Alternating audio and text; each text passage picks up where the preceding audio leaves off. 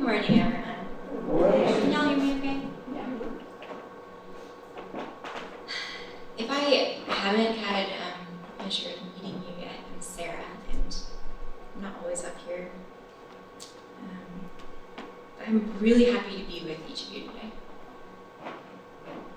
So, Chris last week introduced our new sermon series in which we get to explore, I want to say like the potential to have our lives shaped, formed in sort of tangible ways because of the persistent presence of Christ with us.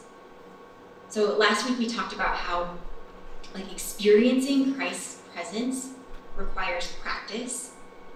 And as we sort of learn to sink into this stillness and this peace that Christ brings, we talked about becoming lowercase Christophers, bearers of Christ, as we carry these practices out into the world. And I'll be very honest and say that this sermon has written and unwritten itself a few times already this week. And in that, I actually do not feel like an adequate human to be up here talking about the practice of reconciliation. But I think maybe none of us really does.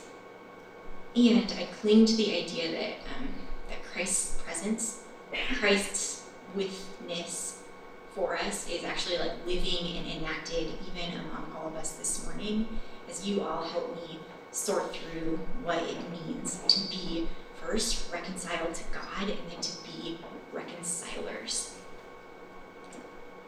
So I was running with Lyndon the other day, which is a joy, and she said something that I think is really wise. She said, "There is no uncomplicated friendship." I thought that was very true.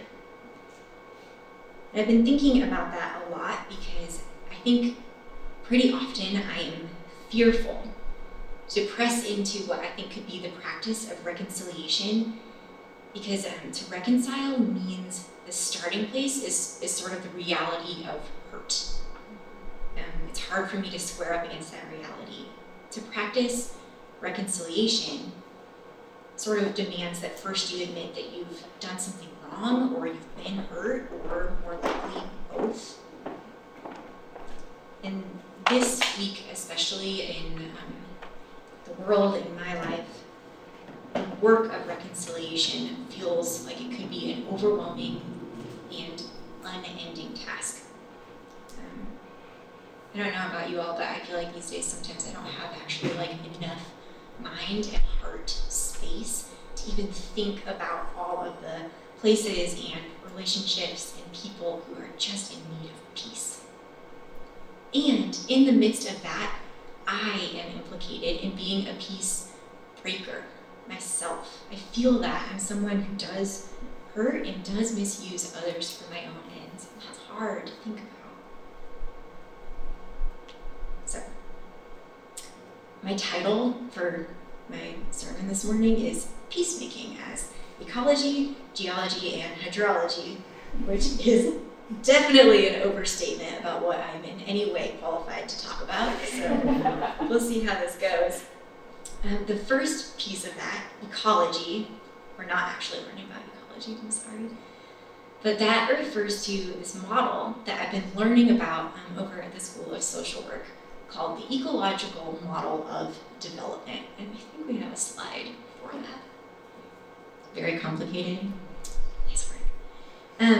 This model, strangely, has been helping me think through exactly what feels sort of difficult and overwhelming about finding a starting place for the practice of reconciliation. So everyone's looking at this.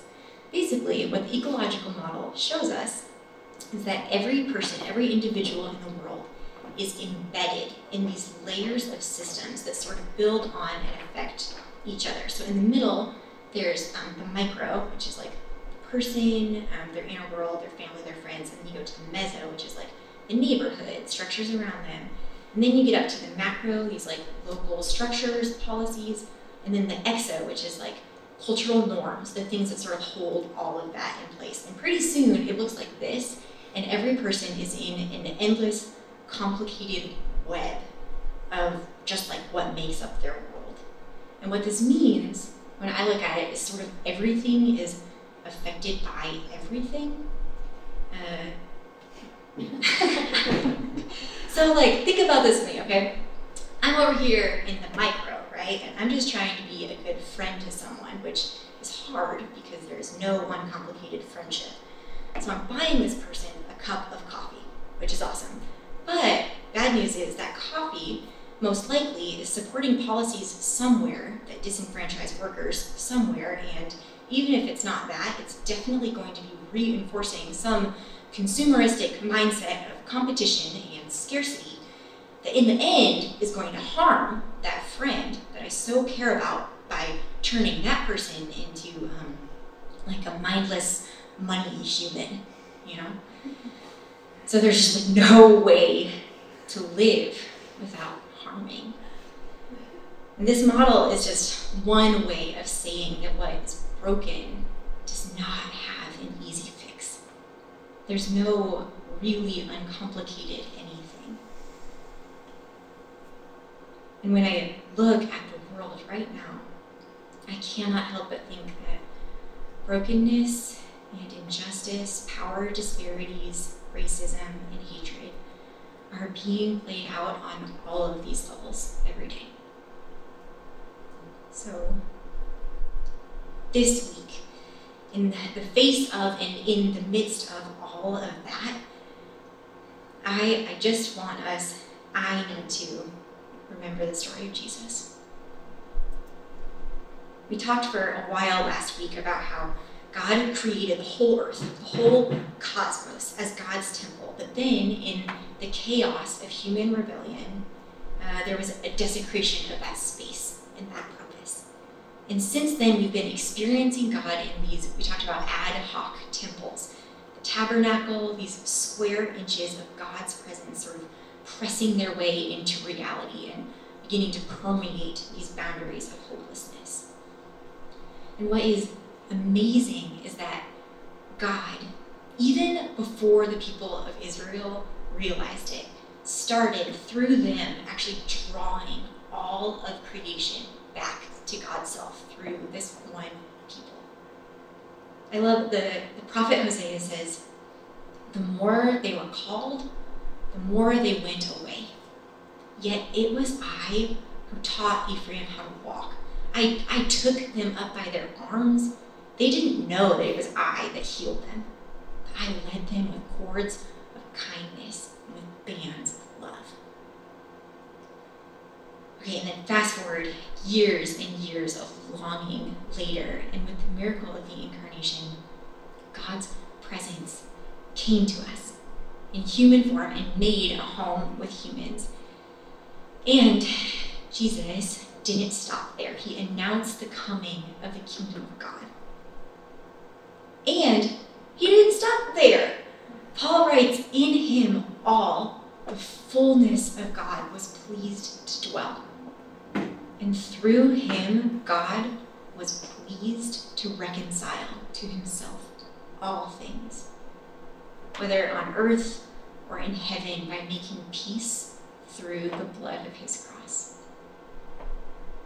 God was pleased to reconcile all things, whether in heaven or on earth, whether micro or macro, to God's self by making peace through the blood of Christ.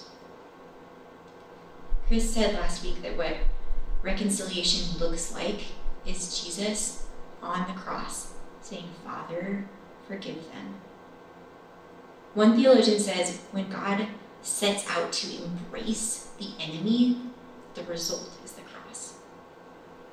Christ's work in becoming with creation so as to forgive us is the foundation. That's the core. That's the starting and the ending place of any sort of ministry of reconciliation that we could ever participate in. Okay. As as I keep thinking about this, I think about Christ's reconciliation of all of creation to God. I have this incredibly strange mental image that I can't shake, so I'm going to tell you about it. I keep thinking about a box, like a big wooden box with like creaky hinges and a big lock on it. And this box, this is so weird. So this box is actually floating in space, okay? And it's not just floating in space, it's floating inside of a giant unending sunbeam. Yeah, we have a drawing for you. I made this for you guys. So box floating in space inside of a giant unending sunbeam. Right? So inside the box, like from the inside of this box, imagine with me that it is very, very dark. And any light that comes through one of the little cracks in the box is going to look really fragile. It's going to look like a little candle that could just be blown out at any moment. But if you were inside of this box and you were longing for light, and someone were to tell you, hey, just to let you know, the cracks of light coming through into this box, they're actually not fragile or weak. But what they are is representative of what all the rest of reality and time, everything is made of. All of what is outside of there is this unending light. That would change everything for you. So I realize this is a weird image, but I don't know how else to sort of think about, to picture how these sort of trembling rays of reconciliation that are seeping in, how those are indicative of a work that is already done, being done, enacted, happening. God is reconciling all things to God's self in Christ. It is just a matter of time until that box busts open and the deep peace that we are actually suspended in becomes clear to us. And this image is helping me think about even that ecological model, that sort of tangled web of human conflict that feels confusing and hard. Like, imagine all of those concentric circles just fitting right inside of that box. And it is dark in there, and it is confusing and hard. But we already see how God in Christ is reconciling all things. So this is where our text comes in today, this announcement from Paul, that if anyone is in Christ, he or she is a new creation. The old has passed away, and the power of brokenness over each and every interaction is just gone.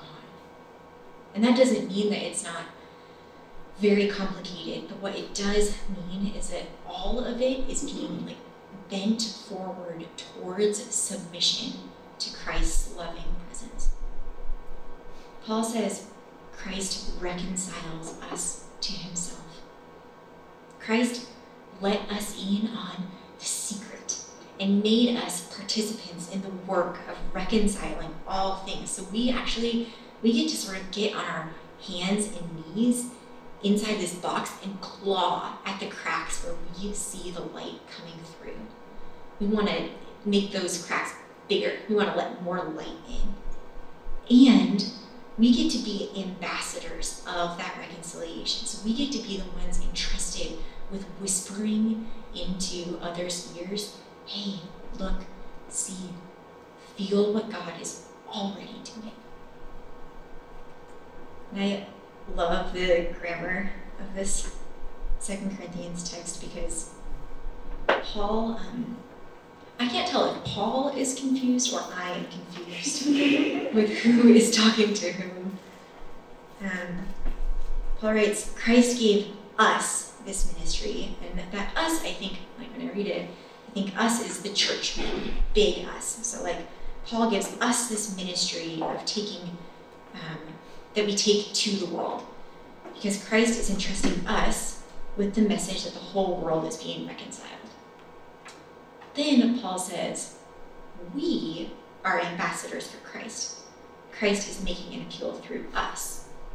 So you, whoever's reading this letter, church in Corinth, maybe I think me or us this morning, you be reconciled to God. It's kind of a weird flip. And when I first read this verse this way, it felt sort of jarring, like when someone sees you and asks you if you're tired and you're not. You're like, wait, maybe I am? Do I look tired? When Paul says, we implore you, be reconciled to God, I'm like, hang on, I am reconciled. But it catches me, and it makes me think again that maybe reconciliation with God is always going to be the foundation and the first practice of being reconcilers in the world. Like, we don't ever really get to leave that behind. We don't ever get to level up and out from needing Christ's loving forgiveness. Instead, we get to sort of constantly circle back to the voices in our lives saying, be reconciled to God. Be in relationship with Christ. Receive forgiveness. Even as we begin to live into being ambassadors, ministers, peacemakers. That's our home base. Be reconciled. And for me, it is good to be reminded that the starting place, even before we can whisper words of reconciliation, is Christ's forgiveness of me and of us. I think so often, instead of living to enact reconciliation, I choose to live to avoid conflict. Because I think it's better or easier just to grit my teeth and try and be perfect. So I just batten down the hatches and try and run this morally watertight ship where I just don't hurt anyone.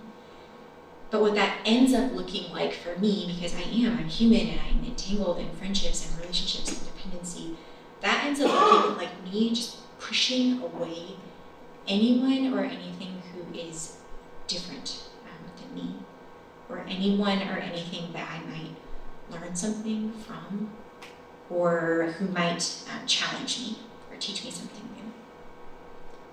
Y'all know that verse in Romans, so far as it depends on you, live peaceably with all.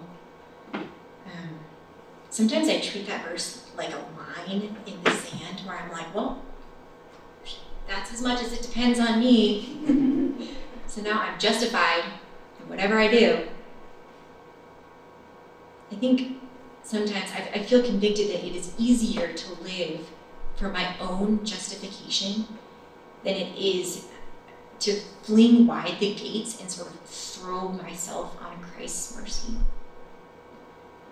But in doing so, I miss out on the work of reconciliation because I'm too busy being afraid of being wrong. I love John Steinbeck's words from Beasts of Eden. Now that you don't have to be perfect, you can be good. I think this is what Jesus does for us. Jesus makes us free. Free first to go to others, to disagree, to learn to submit and to ask for forgiveness. Only in the freedom that Christ brings can we be the ones who go to whisper to the world that Jesus is reconciling all things to himself, and that the light coming through the cracks is deeper than the darkness. So then I wonder if the starting and the ending place is Christ's reconciliation of all creation to God. What does this mean for us in the day-to-day, in these embedded systems of broken things? I have been thinking a lot lately about the ways that our lives sort of push and pull against each other's lives and the very real hurts of being a human among other humans. And what it makes me keep thinking of actually is my elementary school geology class and plate tectonics. Does anyone remember plate tectonics? Yeah, so the Earth is basically divided up into these giant segments called tectonic plates that usually interact with each other in one of three ways, and they cause like earthquakes and volcanoes, other strange things.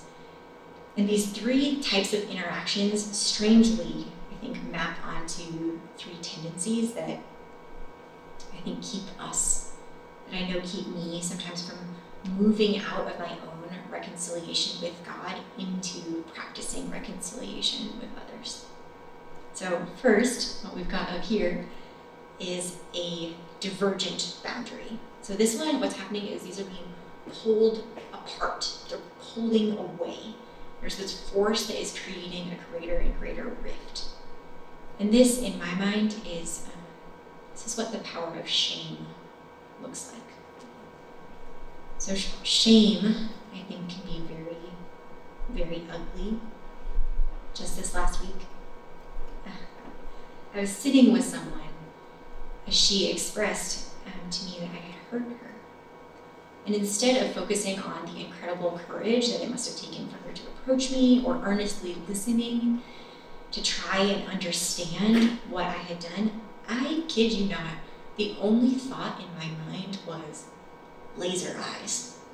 Laser eyes, shoot her with your laser eyes. And that is because I was ashamed. I didn't think that forgiveness was a real option for me. I felt my self-justification sort of slipping away, and this pulled us apart, pulled away an option for reconciliation. But thanks be to God that the laser eyes voice is not the only voice in my head, and that the Holy Spirit is somewhere up there too, reminding me that in Christ, we can run towards forgiveness. We can beg for forgiveness. I love the parable of the persistent widow. Do y'all remember this one? This woman is given what she asks for from a judge merely because she is so annoying and persistent. Because she knows mercy is a possibility and she is not going to leave without it. I wonder what would happen if the starting place for being ambassadors of Christ's reconciliation was claiming our own forgivenness as the basis by which we go to one another, one to one, and fearlessly say, hey, I'm sorry, and I'm embarrassed. Or, hey, I'm hurt, and I'm embarrassed. Or even, I don't know what is wrong between us, but we are forgiven under the same sign of love, and so we don't get to allow shame and defensiveness to pull us apart. I think the opposite of shame is courage. Matthew 18 says that the first step when a brother sins against you is to go. Go to that brother or sister. And this is the hard part. I don't think we get to go with like a thought out word trap for how we can prove that we are right. Instead, I wonder what would happen if we went with like open hands and just said, hey, what is going on? At the macro, at the big level, shame, I think, stops us from asking the questions that need to be asked. To people who are suffering, to the marginalized, hey, how have you been hurt? What do you want to see happen? I just listened to a lawyer describe the policies that keep poverty high in North Carolina as a conspiracy of silence, is what he said. Because no one is willing to ask the questions that would receive an answer that might force them to change. A closely related tectonic plate move is this next one. This is convergent boundaries, where one plate sort of hits against the other one, and one is pushed down under the earth. And this, to me, is what a tendency towards blame looks like. So we've got shame, and then blame. Brené Brown says that blame has actually an inverse relationship with accountability. So it acts as sort of the simple, gross discharge of anger and pain, but it pushes us away from true vulnerability. Blame, I think, is when hurt happens, and instead of seeing that pain as an opportunity for Christ's light to illuminate difference, to prompt us to delve and seek and ask, we instead find a way to push past the problem and to push it down at the expense of whoever or whatever becomes our scapegoat. Blame is when I know I've hurt someone, but I somehow make it their fault. Because I don't want to go to them and admit that I don't have a perfect record of not hurting others.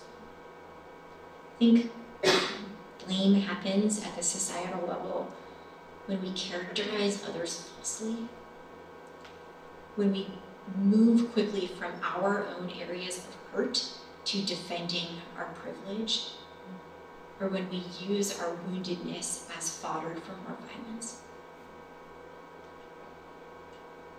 But in the same way that Christ models the courage to seek forgiveness, to push aside shame and to bring our grievances to one another, so Christ also teaches us submission, humility, how to put aside blame and instead seek true peace.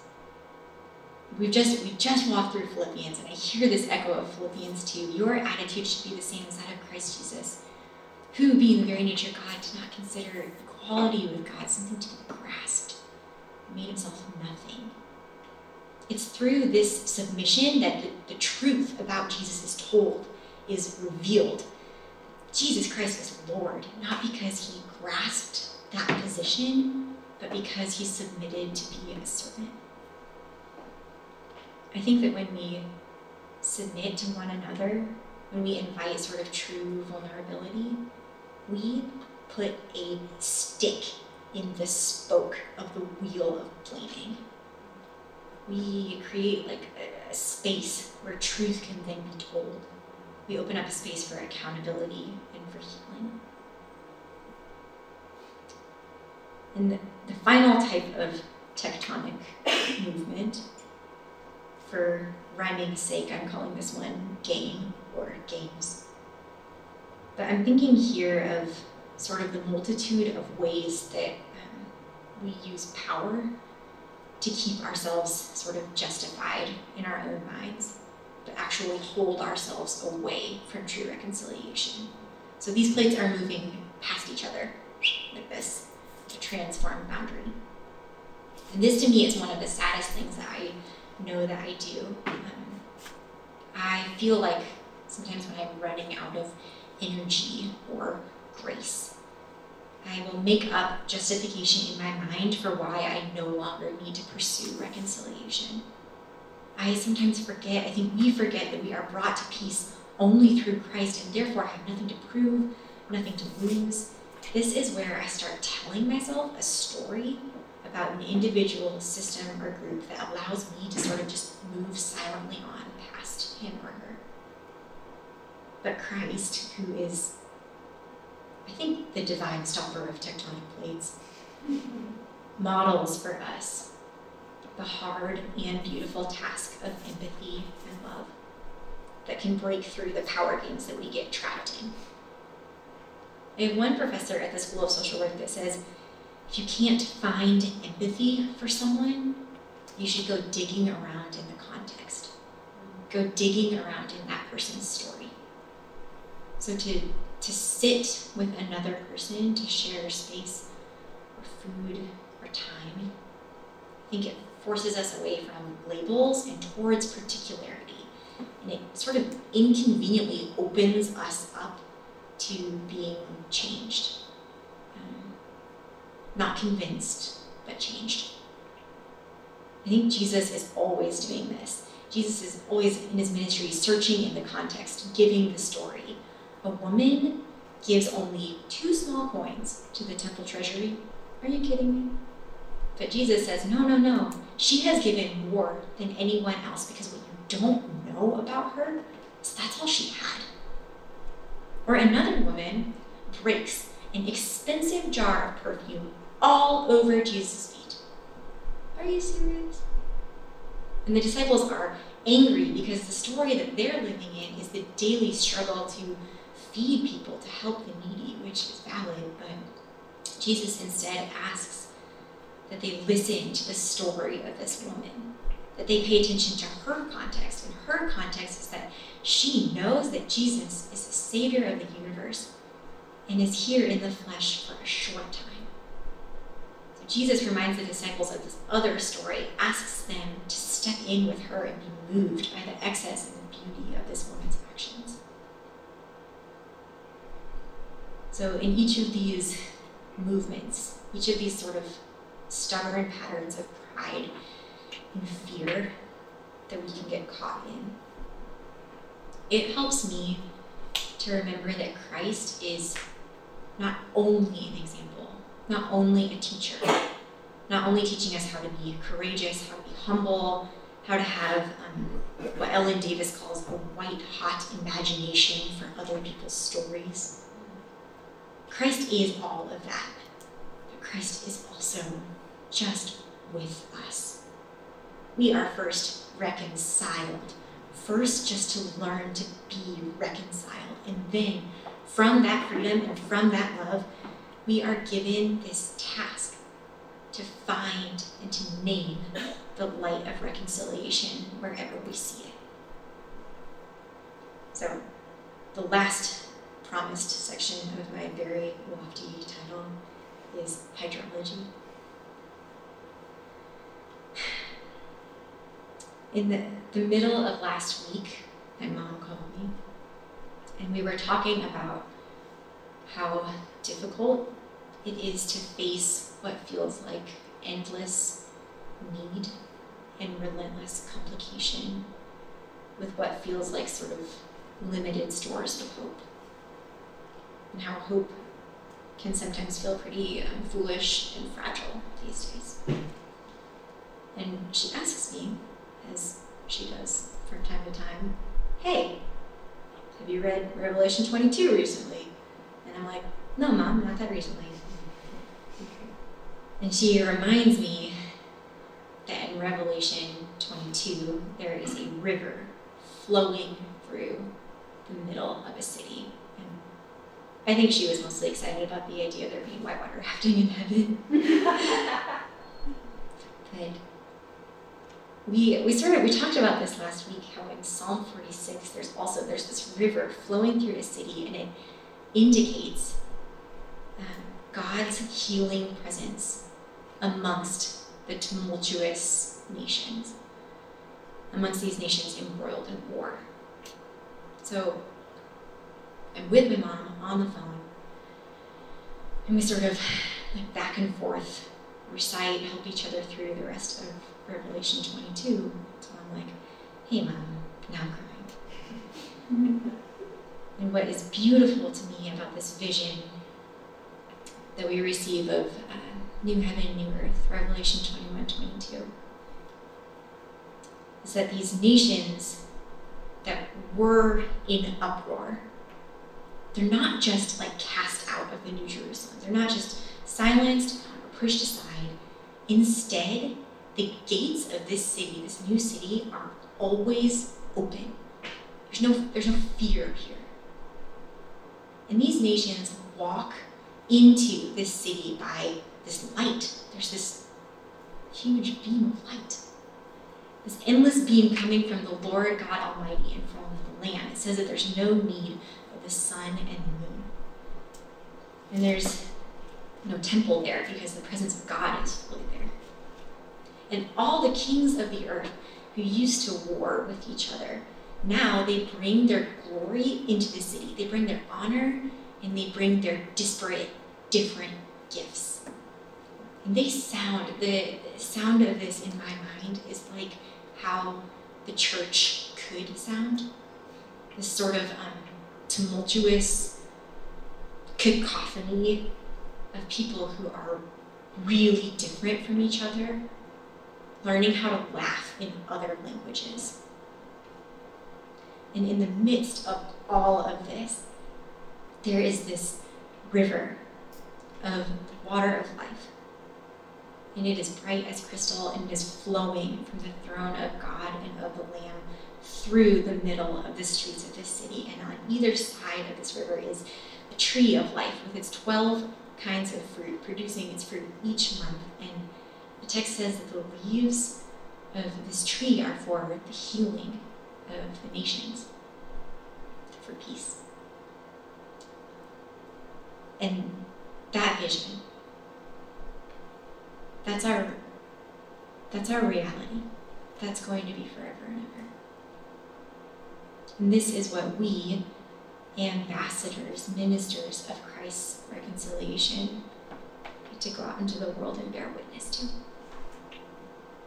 Will you all pray with me?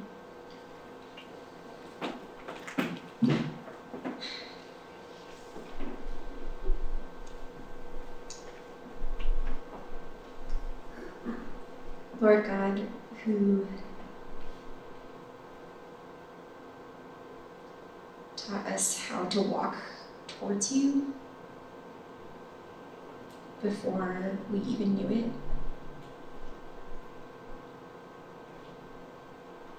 continue to teach us to see the work that you are doing to bring peace, to reconcile all of creation to yourself. Give us the words to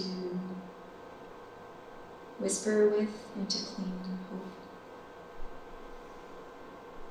Grant us courage and humility and empathy. And in everything, we just ask that you would make us more like Christ. In your name, amen.